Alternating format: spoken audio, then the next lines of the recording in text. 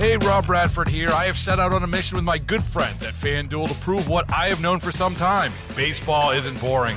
Now I have a daily podcast to prove it with some of the most notable people in the baseball world, screaming baseball isn't boring from the mountaintops, or at least agreeing to come on our show. Players, managers, GMs, and yes, even the commissioner of baseball, Rob Manfred. It has been a constant wave of baseball's most powerful voices. So join the revolution. Subscribe and soak in Baseball Isn't Boring. Listen on your Odyssey app or wherever you get your podcasts. You'll be glad you did. Under former mayors Richard M. Daley and Rahm Emanuel, the Chicago City Council had the highly publicized tag of being called rubber stamps for the mayor. In fact, councils have worn that label under a number of mayors, except maybe Harold Washington. But political scientists say things are different now, and this weekend we're going to hear how. Hello, I'm political editor Craig Dellamore, and this is At Issue.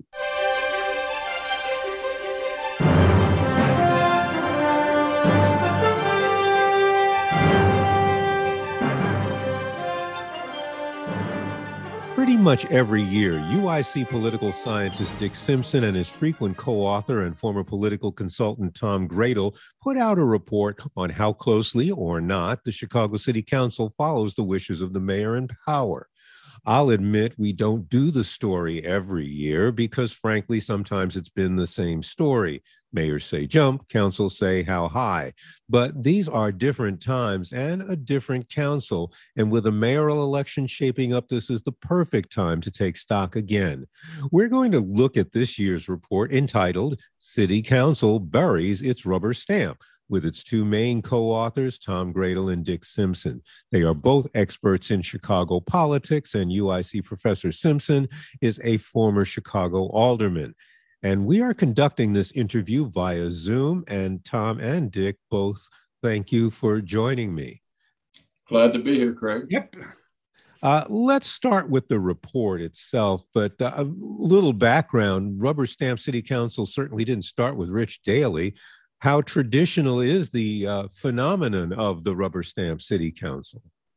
Well, the term was invented by Mike Royko to describe the Richard J. Daley City Council that existed from 1955 until his death in 1976.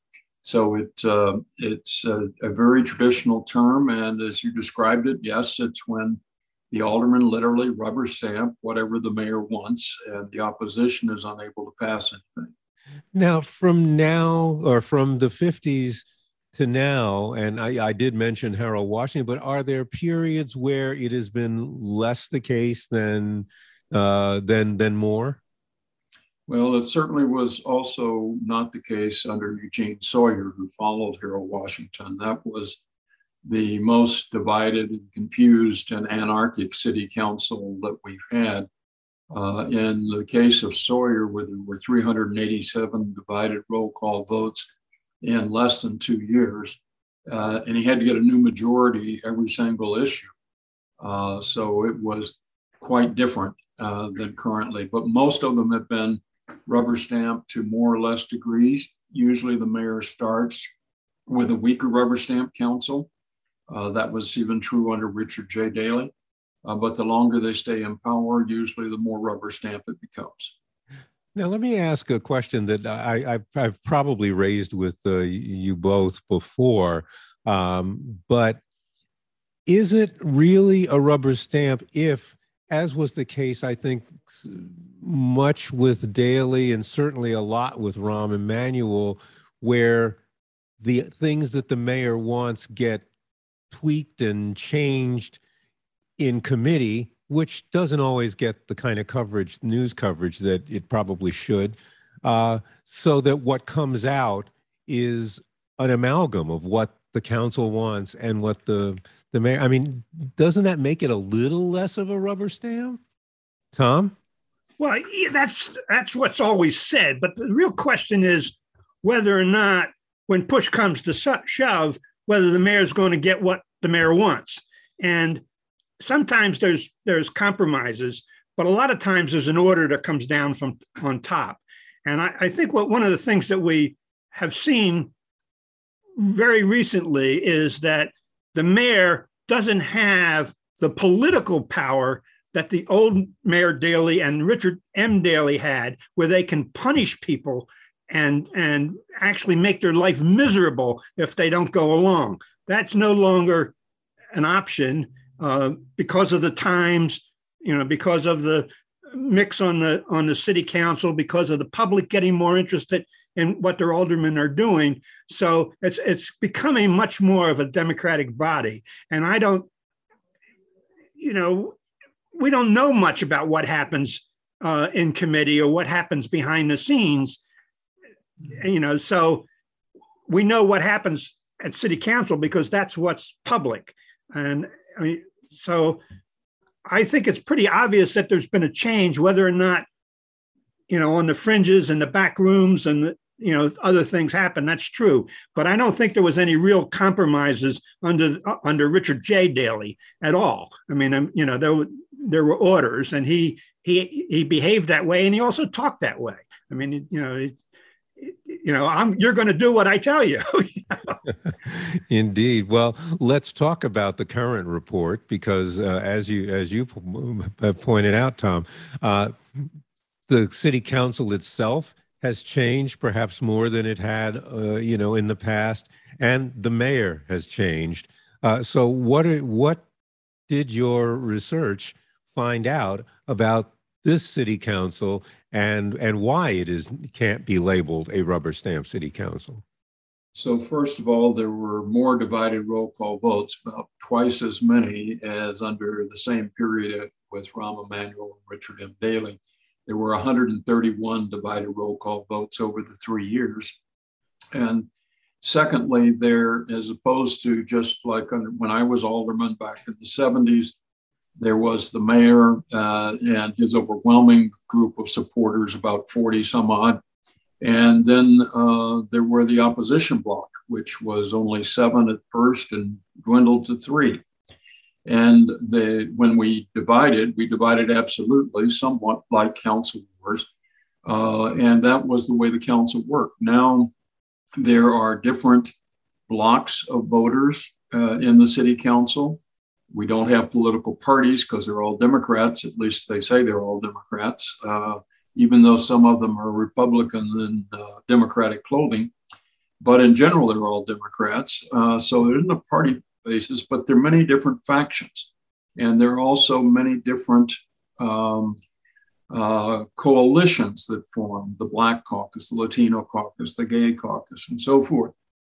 So that you have multiple interests being expressed. And as they vote on issues, as you were talking about, there's sometimes compromises. None of the issues go through just automatically, and they don't go through necessarily with the original language that was proposed by the administration. Nonetheless, Lori Lightfoot has a strong hand.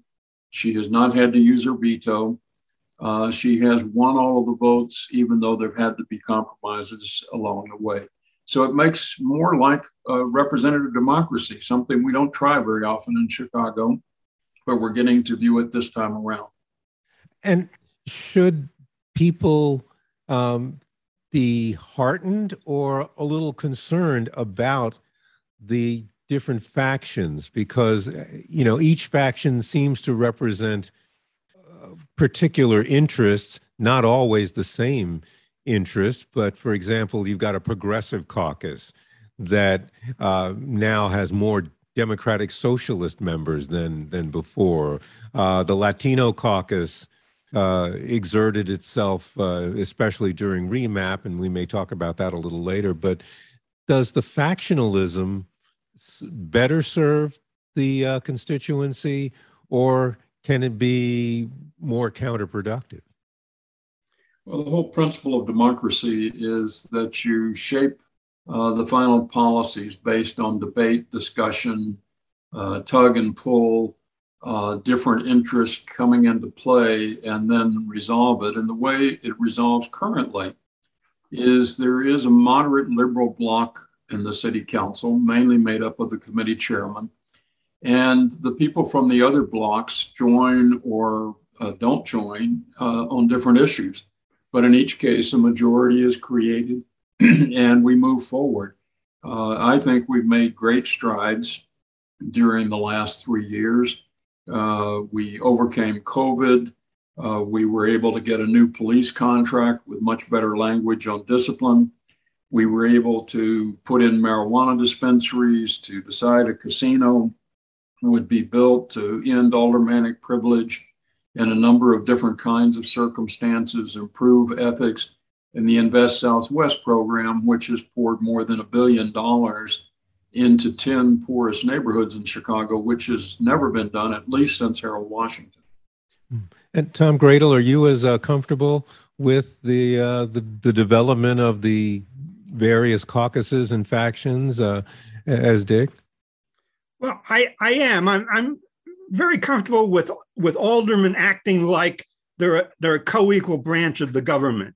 I've always believed in Chicago, especially, but in many of the governments that I'm familiar with, the executive has way too much power, and the executive has too much sway over what happens and when it happens. So I like to see the aldermen acting like they're a co-equal branch of government, and I think that the public needs to catch up and get educated. I think the public is much too enamored with a strong executive. They want the boss, and who's the boss, and that's their way of thinking. And I think we should get rid of that. And I like to see the city council doing more of it. By the way, I think we should give some credit to Rosaire Rossi, who did all of the actual numbers research, and he's also responsible for really paying close attention to the caucuses and the voting blocks, and so his work is really important to this whole endeavor. I want to, while we're talking about the different caucuses, that played out very strongly during the remap. For listeners who, if it was possible for listeners not to follow this, given how much we did the story even on At Issue, it is that the council has had to have ward boundaries redrawn because of, at least prompted by, the new census. Of course, all kinds of other considerations go into it, which is why it's always probably, you correct me, Dick, if I'm wrong, but I think the most contentious times for the city council seems to be when they're doing remap. No other issue seems to divide the council more vehemently or bitterly than that. But it really came to a head with the Latino caucus pushing for more representation. But the alignments went all over the place. And I don't know tell me what you make of that dynamic coming into play when something as important as remap comes up? Well, first of all, I support the independent commission approach, and we did have one this time, but it wasn't sanctioned by City Hall. It didn't come from the city council, and it didn't come from the mayor. It did work. There are a bunch of issues involved in remapping. You have to, first of all, be equal in size. You can't be discriminating against racial minorities or other minorities. You have to try, if you can, to be compact, contiguous, meaning all in the same. You can't have, as we do in a couple of the Chicago wards, just a string like we have out to O'Hare that is called city property, even though it's only the expressway. And the maps go the same way. And the most important thing is we need to protect communities. Poor Inglewood has been divided in some remaps into 7 different wards, often is more than 4. And even in this remap did not come out well. The reason that's important is if you're trying to get something done for your community and you have to get the approval of 3, 4, or 5 aldermen, it becomes almost impossible. One will always object and stand in the way of progress for the community. So remapping is very important. And as you suggest, what we had this time was a fight between the Black Caucus, because the African-American population decreased by about 250,000 people who left Chicago, and the Latino Caucus, which had a gain of almost the same amount. And Latinos have been discriminated against in the previous remaps every decade and have never had proper numerical representation the same as their population in Chicago. Yeah, and it did increase in the new map, but not as far as the Latino caucus wanted it. And frankly, there was some punishment involved too, because Gilbert Villegas, who is the head of the Latino caucus, had his. If you think the little string of property going out to O'Hare to make that Chicago is unusual. The 36th ward, Gilbert Villegas's ward, has an 8-mile stretch that is literally one street wide along Grand Avenue. So, yeah, it still does that. But, well, we're going to talk about the mayor in just a second, but I just want to remind our listeners that you are listening to WBBM News Radio's At Issue.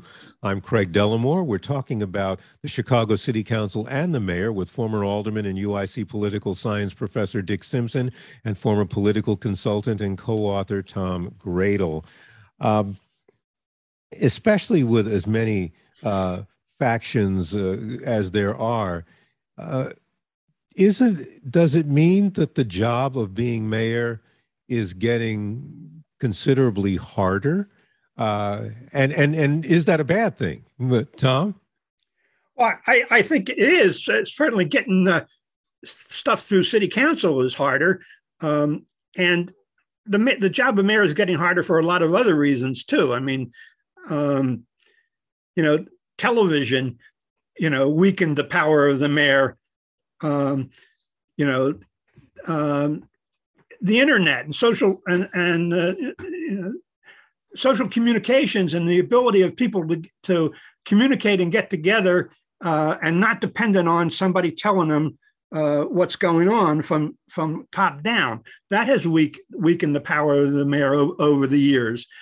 I think the powers of the mayor in the past, in the history, has been abused and has been to the detriment of the people that live here. Now, it's been done with the public's tacit approval, and that's another thing that's important. And Dick has been doing a lot of work on educating people about how to participate in government, and that should start earlier in our lives. But we as a public are not very good at doing things as a group fairly. We don't, I've been involved in a cooperative, I've been involved in condo associations, and people are really not very good at getting together and making decisions and making things happen. They need to be, and they should be. And at least that was the idea of the founders of this country, or at least that's the idea they espoused. And we need to do more of it. And, we need to get good at it. And I like what's happening from that standpoint. And Dick, the last time you and I spoke, it was about that very thing, about people getting together and being more active. But, as Tom said, sometimes people really, both of you have said, people want a boss, they want a strong leader, and start to get discouraged when they don't see that. And isn't that a problem? Well, the largest problem is people generally don't have the power to affect government policy directly. They don't get to take a vote that we're going to do this remap or that remap, to use your last example. And that's very problematic. It means representative democracy means we work through representatives. And the nice thing about the current city council is they're beginning to act as representatives of their own communities and their own constituency in many ways. That doesn't mean they aren't ambitious. It doesn't mean they aren't greedy. It doesn't mean they don't make mistakes, that they don't say foolish things. But in general, they're being pressed by their constituency, and they're trying to act on behalf of their constituency much better than they did, for instance, when I was in city council under Mayor Daley, where we had the Silent Six Black aldermen, for instance, in the early Daley years. They couldn't even offer legislation. I once watched them all vote, except for the independent African-American aldermen, like Bill Cousins, Anna Langford, they all voted that it was okay to firebomb homes. That is, they were unwilling to take a stand against firebombing homes, although it was Black homes that were being firebombed by whites in white neighborhoods. It's hard to imagine that kind of thing happening in today's city council. I can't imagine an alderman with a real constituency acting so obviously against the interest of that constituency.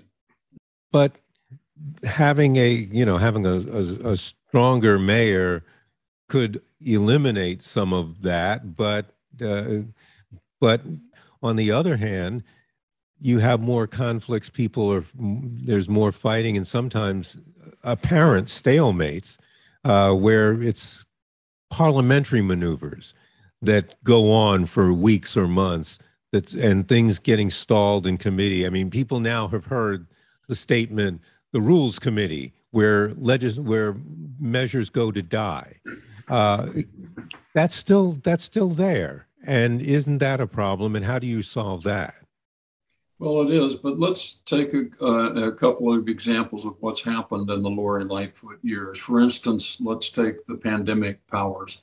I think the mayor did a very good job with her health commissioner, who was outstanding, in helping us all stay safe in the worst pandemic in 100 years to hit the United States.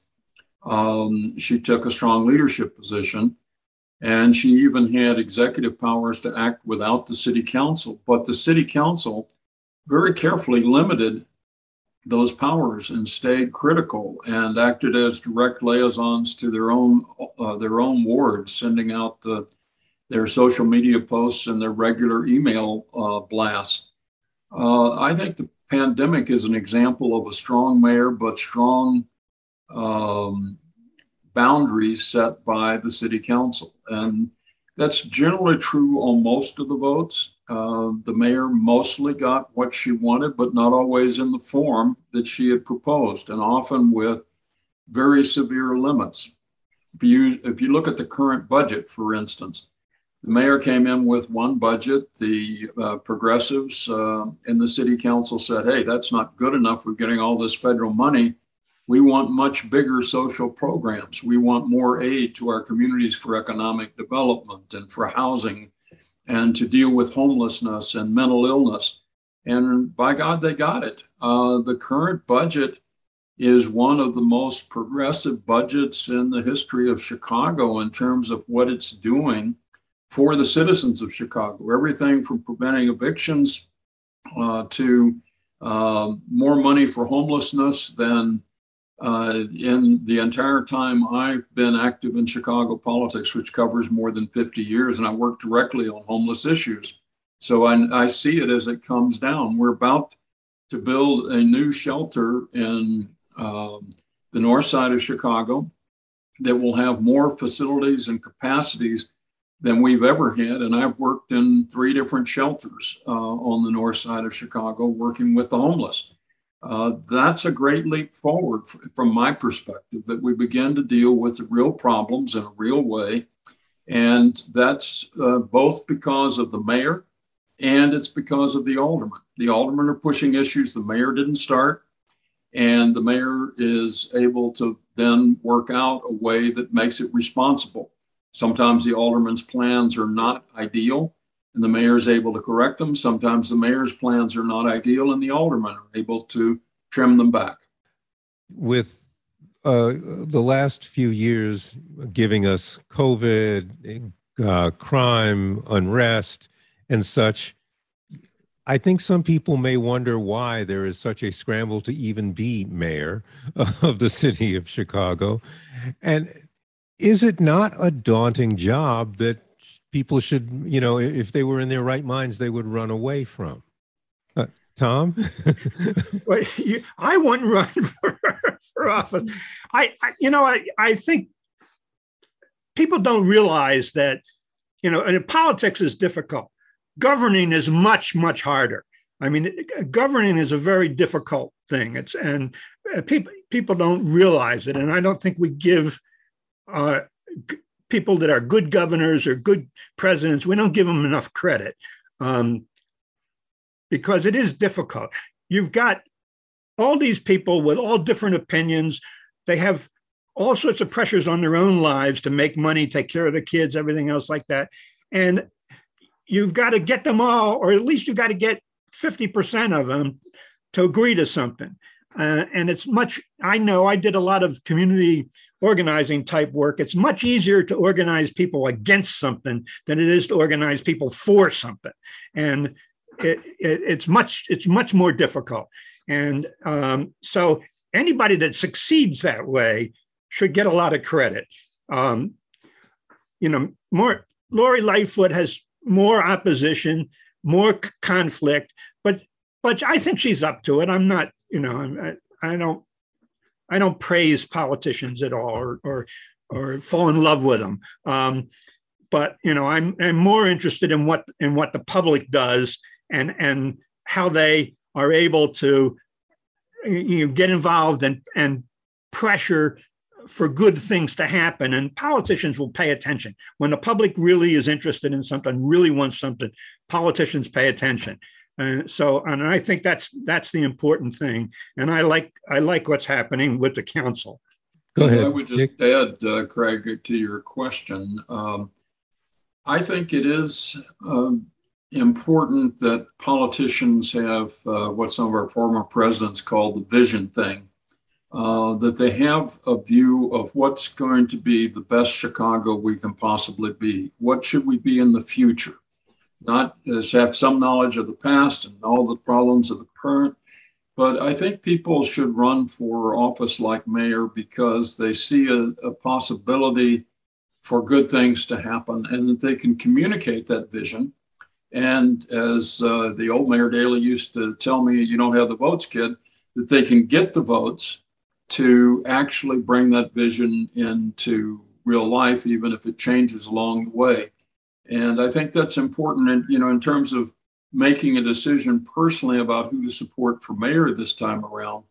I think the question we ought to be asking is who has the best vision and the ability to be able to get what that vision brought into reality that we agree with. How, and we've only got about a minute or so, how do we control for the fact that so much of this is about the public perception, the things, the commercials, the things that make everything a person we don't like does look bad? How do we fight that? Well, we first change the way we do elections and get public funding so that we're able to get, honestly, the message from all of the candidates that are reasonably qualified to run. And until we do that, we're going to be bombarded with negative ads. And that's the bane of our existence. Both we don't like it when we see it on television or hear it on radio, but it also produces apathy and unwillingness to participate. So if we could do one thing that would fix some of the election process, I think public funding of all campaigns from the local aldermanic and mayor up to the presidency is where we need to go. Well, that is going to be the final word. That was Dick Simpson, the political science professor from UIC, and also political consultant and co-author Tom Gradle. Thank you both for spending this half hour with us. To our listeners, if you would like a copy of this program or to hear it again, please visit our website at WBBMNewsRadio.com. There's a link on the homepage. You can also find our podcasts on Audacy.com. That's AUDACY. We'll be back next week with another edition of At Issue, and I hope you'll be listening. Until then, from City Hall, I am Craig Dellamore, 105.9 WBBM. Hey, Rob Bradford here. I have set out on a mission with my good friends at FanDuel to prove what I have known for some time. Baseball isn't boring. Now I have a daily podcast to prove it with some of the most notable people in the baseball world, screaming baseball isn't boring from the mountaintops, or at least agreeing to come on our show. Players, managers, GMs, and yes, even the commissioner of baseball, Rob Manfred. It has been a constant wave of baseball's most powerful voices. So join the revolution. Subscribe and soak in Baseball Isn't Boring. Listen on your Audacy app or wherever you get your podcasts. You'll be glad you did.